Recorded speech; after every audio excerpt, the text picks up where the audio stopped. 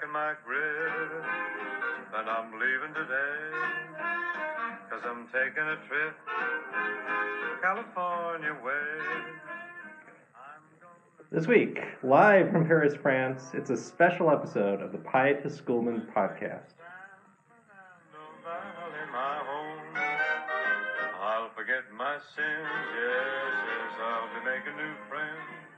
All right, welcome back to, I guess, season 4 of the Pie to Schoolman podcast. This is Chris Garretts with Sam Mulberry. And we are sitting in a kind of echoey bedroom in a hostel in Paris, France. That's right.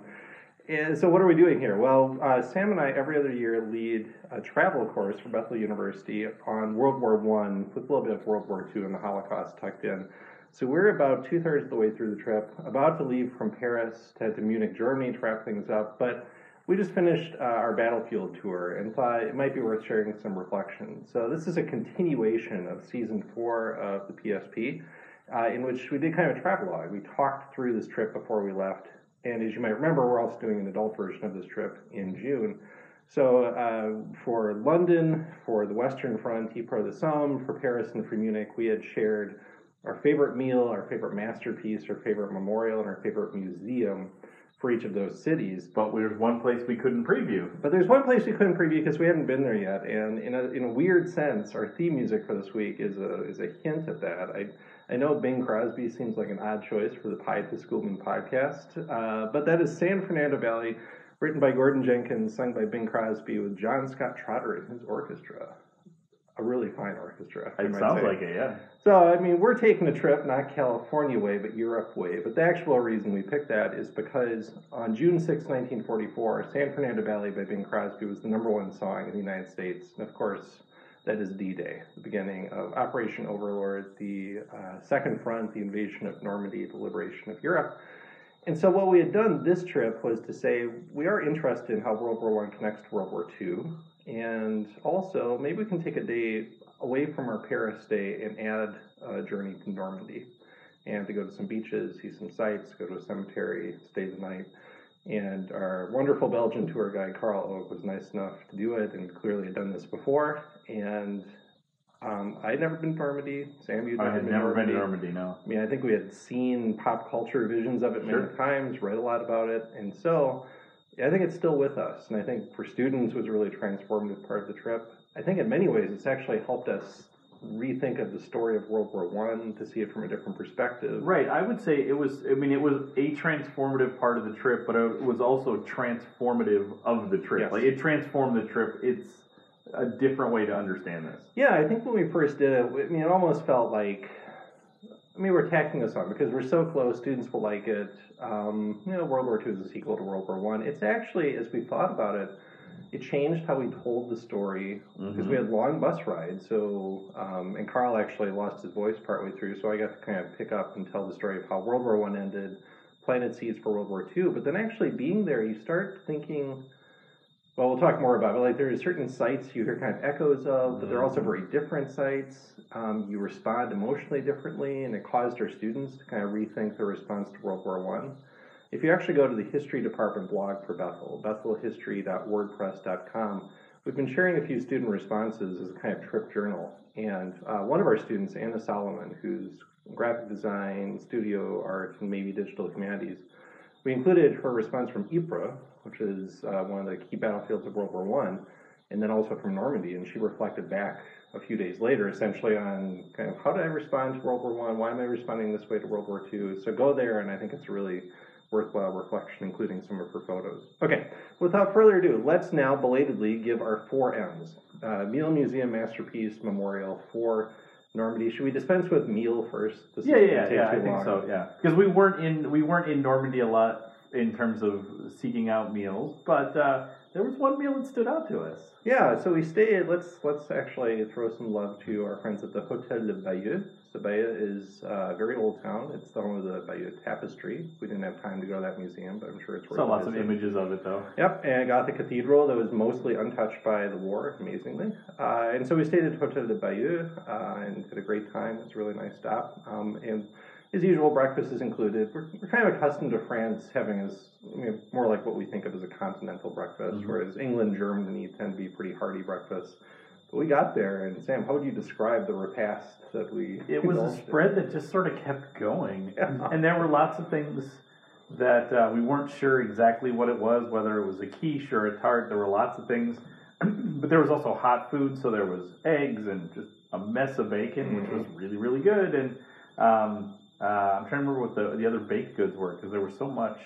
Yeah, and then you get to it. I mean, like you kind of feel like you're done. Then you get to the other room, and there's like cheese and cold cuts. Right. And Right. I mean, partly it's interesting to be in places where so much of the tourist trade is American and Canadian. They know, like, this was the nicest hotel we stayed in. Like, the bathrooms were set up for Americans. They have Right. blow dryers and scales and all the amenities you would want. But they clearly thought this is what Americans want for breakfast. And in some ways, it was really good. It's like a halfway point of the trip. It's nice to be, in our minds, pampered a little bit. It also felt like I kind of wish we had like what a Norman breakfast would be like. So I'll say my favorite meal is in a weird spot. We had got a meal packed by our hostel in Albert, France, which is in Picardy on the Somme, and brought it with us. And we got to Normandy, and the first place we went was a German military cemetery, and we hadn't eaten, so we kind of took this bag lunch with us, walked around.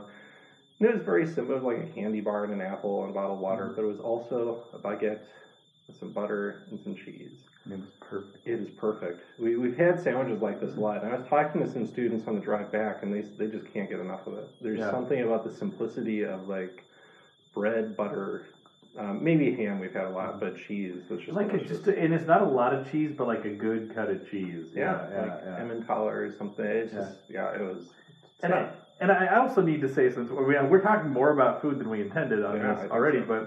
but there's something about the apples that we've had here, and they're more like, I mean, they're not apple pear hybrids, but that's what they taste like. They're much more like a pear. They're delicious, including the ones we had at that cemetery. Yeah, I've been very curious about that. We had some potatoes. I think even in Beta that night, we actually went to, it was kind of an American-style steakhouse that Carl wanted to visit. And it was really good, but like it was kind of American steak. But like the potatoes were very different themselves too. Anyway, that's maybe a different season of podcast. Let's move on to what we're actually here to talk about. Sam, I'll let you lead off. Do you want to do museum, masterpiece, memorial? Let's do masterpiece. Let's just get that one, I think, that one going, because we've already hinted at this a little bit. So for me, the great... So previously, masterpiece, we've tried to define broadly, but usually it's an artistic masterpiece. So a painting, a sculpture, a play, a movie, but you have something very different in mind. Yeah. I am a collector of great teachers, and Carl is a wonderful storyteller. So when we're at the Western Front for World War I, he weaves the story of the war through the things that we're visiting. But there was a moment when we were on Omaha Beach, and Carl was standing there, and all the students started to kind of circle around him, and Chris and I saw him grab a seashell, bend over, and start writing in the sand on the beach. This is like low tide at Omaha Beach. Yeah.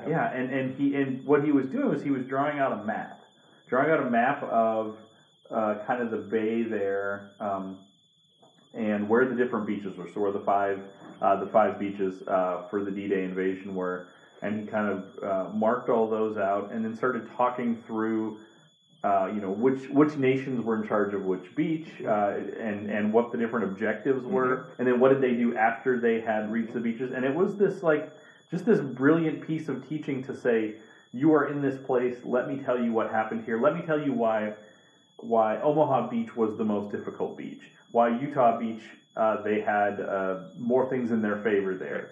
And then he could go from this map that was in the sand to then point out things that were in front of us and say, okay, do you see this here? Do you notice this? Do you notice how high the cliffs are? Look up there. That's where a machine gun was. That's where artillery. I mean, it was really amazing. Yeah, it was splendid. we can't speak highly enough about Carl. As I mentioned, he got laryngitis, and so let me also praise his substitute, another Belgian guy named Raoul, I think it's the sentence, I forget, who was a former high school teacher and was very teacherly. But like Carl keeps talking about, well, I'm not a historian, I'm just a tour guide. But like, he's a wonderful teacher. Yes. And like, it's not even just like adapting to the circumstances. It's like, it's almost like you could imagine like a sergeant doing something like that in the dunes, in the sand, like trying to improvise. Like it felt very Private Ryan kind of. Yeah. But it was so useful, and like I know the students understood it so much better, kind of where they were, how it related to like the two deep water ports, the Havre and Cherbourg. Like he talked about the airborne because a lot of them had seen Band of Brothers and they knew where Carentan was, and he talked about that and how that related to the D-Day land. It was just splendid. My masterpiece related to that is the actual landings themselves, the whole operation. And Samuel, you really picked up on this, I think even faster than I did. But Carl did a good job explaining. It's not just the landings at like dawn on June 6th. It's everything that went into preparing it. And then it's how do you sustain that, right? It's like I think we have a basic sense if you're a casual sort of buff of World War II of like they had to grab a foothold, right? And that was the beginning of the Second Front, and from there it's to Paris. What you don't think about is the logistics, which is a recurring theme of Carl for World War I, and then for World War II is you've got to feed all those soldiers, and you've got to get fuel to them, and they're lightly armed. So you also had to get artillery and tanks, mechanized, all the mechanization of World War II. And so we talked a lot about how that happened, and especially how the British and Americans constructed these temporary harbors in a couple of spots. So the one at Omaha was destroyed. There's nothing left of it. But the British had one at, I think, Gold Beach, kind of in the center of this whole array, outside a little town called Hermanche-les-Bains. So we'll actually talk more about those, what's actually called the Mulberry Harbor, Fort Churchill. But I mean, you kind of give you a sense of like what it takes to do this, and you kind of step back and it's dazzling that this worked, right? I mean, I think it shouldn't have. Like it feels very providential. Like I'm not prone to that kind of thinking, but I mean, I can see why like soldiers in the moment felt like that. Yeah. How else could this have come together, given the weather, the topography, the Germans responding to it? Well, and I imagine, and we encourage our students to do sort of kind of imaginative empathy. Like I imagine being a soldier, and it had to be an act of faith, because even though we have the hindsight of history to say, well, we know that this worked. When I just look at the plan, I think I don't know that it's worked. That it would be worth putting all these lives at risk. And Carl even talked about this moment when Eisenhower, partway in, thought maybe we pull everybody back. And I can imagine just that the sense of knowing the destruction of the sort of frontal assaults in World War I, saying, are we just sending all these people off to die on this beach for nothing? Yeah, in London, in Whitehall, I pointed to a statue of Bernard Law Montgomery, the British general who was part of this landing, right? And Americans sometimes are dismissive. I mean, it's partly how he's portrayed in movies like Patton as this prima donna. He's also sometimes portrayed as indecisive, tentative. But I remember reading the British journalist Max Hastings saying the reason that Montgomery behaved that way is A, he had fought at the Western Front, right? He remembered what that war was like. And B, he had a very strong sense that these were citizen soldiers, that he was fighting for a democracy, and you can't just waste the lives of citizens in the same way you can use professional soldiers. So yeah, that kind of came back to me, because I'm sure Eisenhower felt the same sort of thing. Is like, we've got to win this war, and yet we can't just, for futility or hubris, cost tens of thousands of lives. Now, this segues well to our next thing, which is to say that 10,000 some Americans did die, which is dwarfed by all the battles of the Eastern Front of World War II, most of the battles of the Western Front of World War I. Carl pointed out that there are 160,000 some Americans involved in the Normandy landings. That's like a fifth of what were involved just in the Meuse-Argonne offensive in 1918 in World War I. But a lot do die. And there was a moment on the beaches where I kind of turned out to sea, and I just looked out. I mean, I thought a lot of them died. Things were sunk. They drowned, right? And that's mostly why there are a lot of actually unidentified soldiers when you go to the American Military Cemetery. And so that takes us to, I think we're going to call this I'll call this a museum.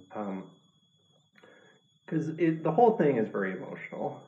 And like much of this trip is emotional, but maybe especially so. Like I don't have relatives who fought at D-Day. I've got, I think, a great uncle who was later part of the liberation of France. But I did think a lot about the just like courage and terror that must have mixed in doing this seemingly impossible thing, especially at Omaha Beach. And some of those soldiers didn't make it. There are, I think, 4,000 or 5,000 buried at this one cemetery. And so it was kind of the end of the day, so we had to move through more quickly than we wanted to. But in addition to the cemetery itself, the roll of honor, the screen of the unidentified dead, the memorial, there's a sculpture.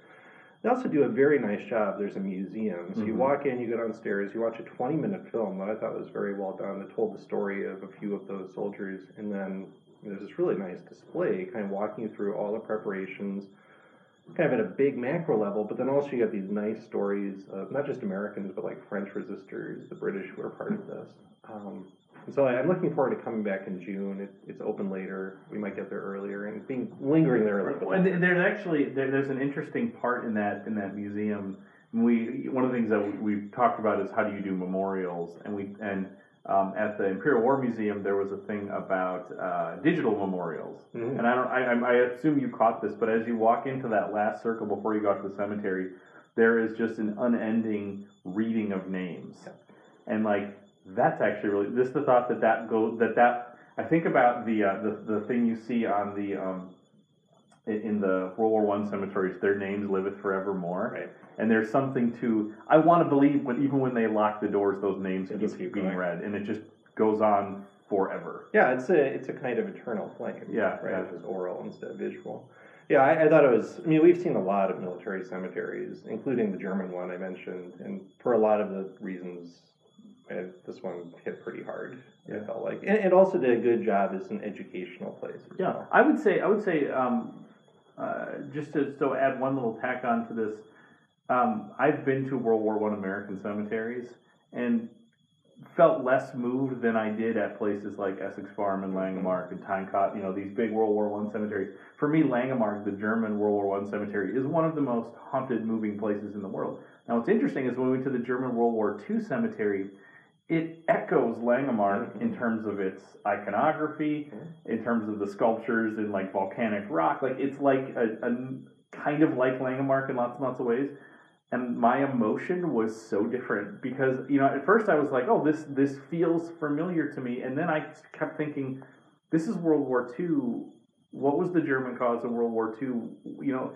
I kept telling myself like, this is a Nazi cemetery. Like it's my emotions were so different. I'm so moved at Langemark, and at that I felt so different, and that was really interesting. And that came through, I think, in what a number of the students wrote, that they said there was something different, both about the American cemetery, but also about the German cemetery. Yeah, we want to come back to that because something we do emphasize in all of our classes, but especially in this one, is empathy. Really, you want to identify, even if it's not a nationality that was on your nation's side in a particular war.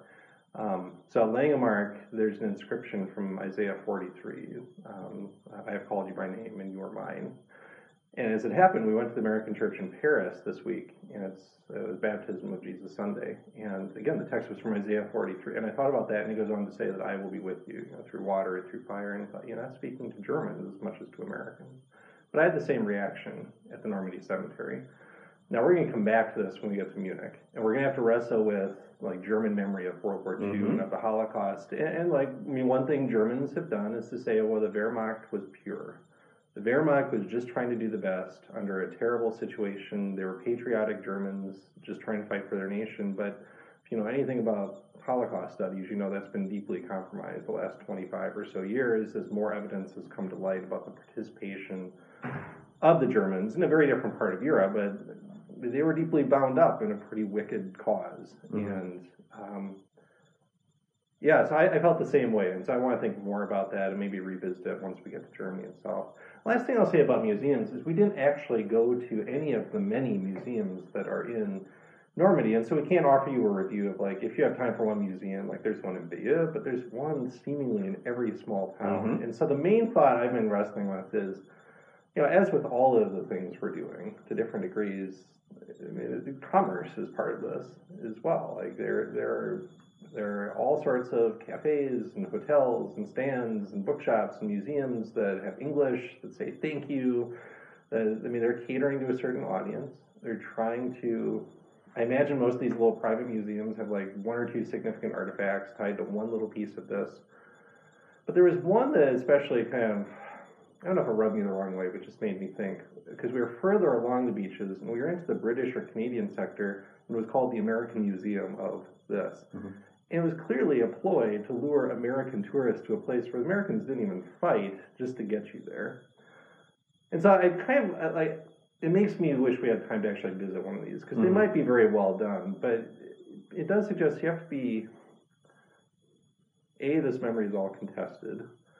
And I think you do have to be a little careful. I think we have a sense of sacredness around all the things we're doing, but it's not pure. Right? Well, and I also think it will be interesting to go there in June when potentially people are on vacation, and these are beaches. So that's one of the questions I asked Carl and Philippe, our bus driver. I said, well, I mean, to people, because we're going to these as if this is this hallowed ground, and we're the only ones there. And we're alone on these beaches, and it looks like you're in a scene from Saving Private Ryan.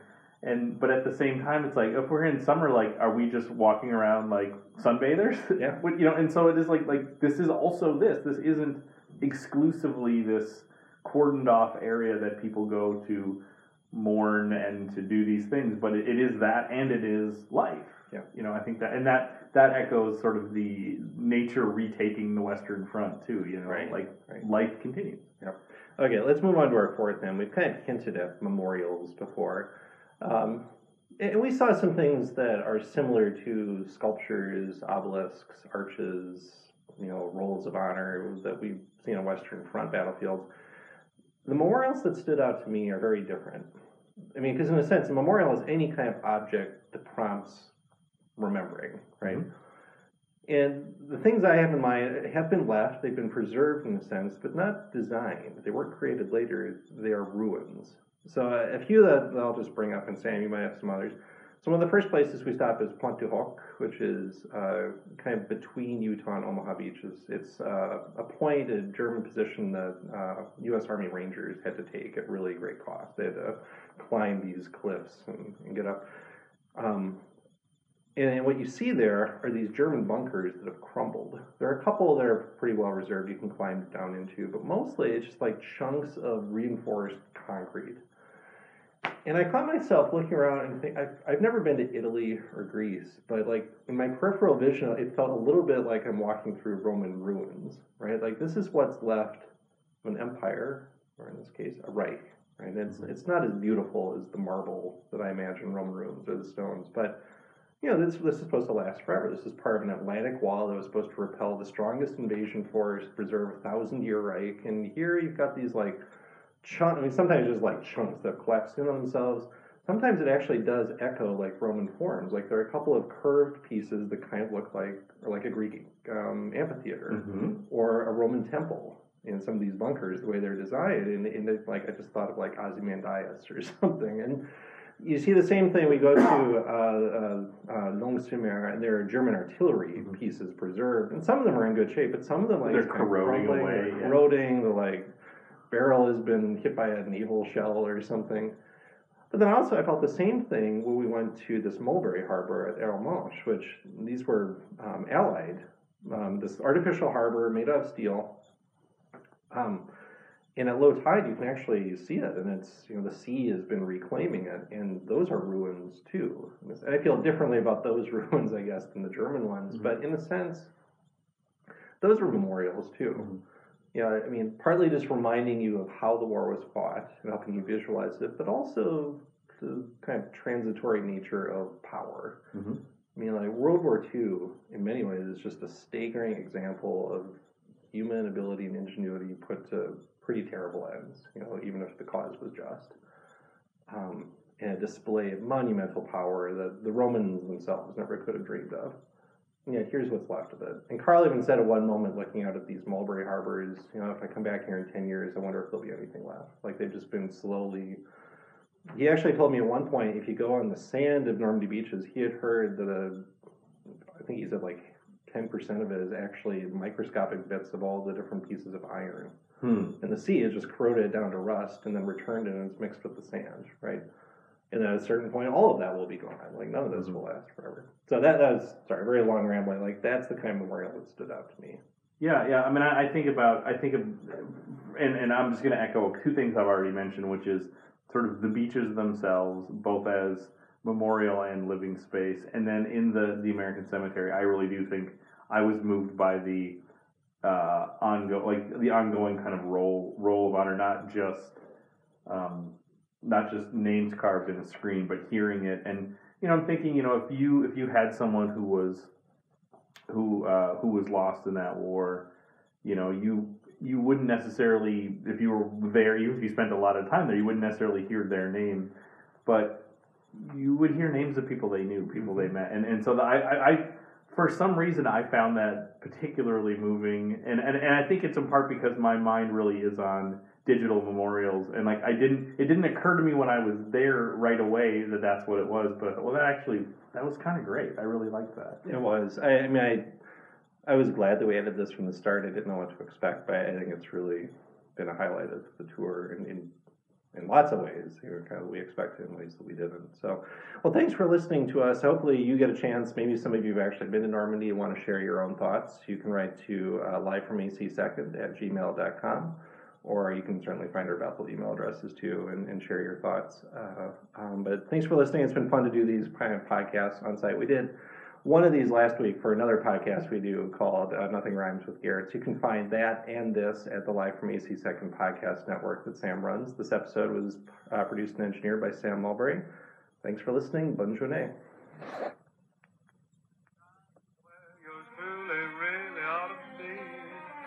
And it's the San Fernando Valley for me.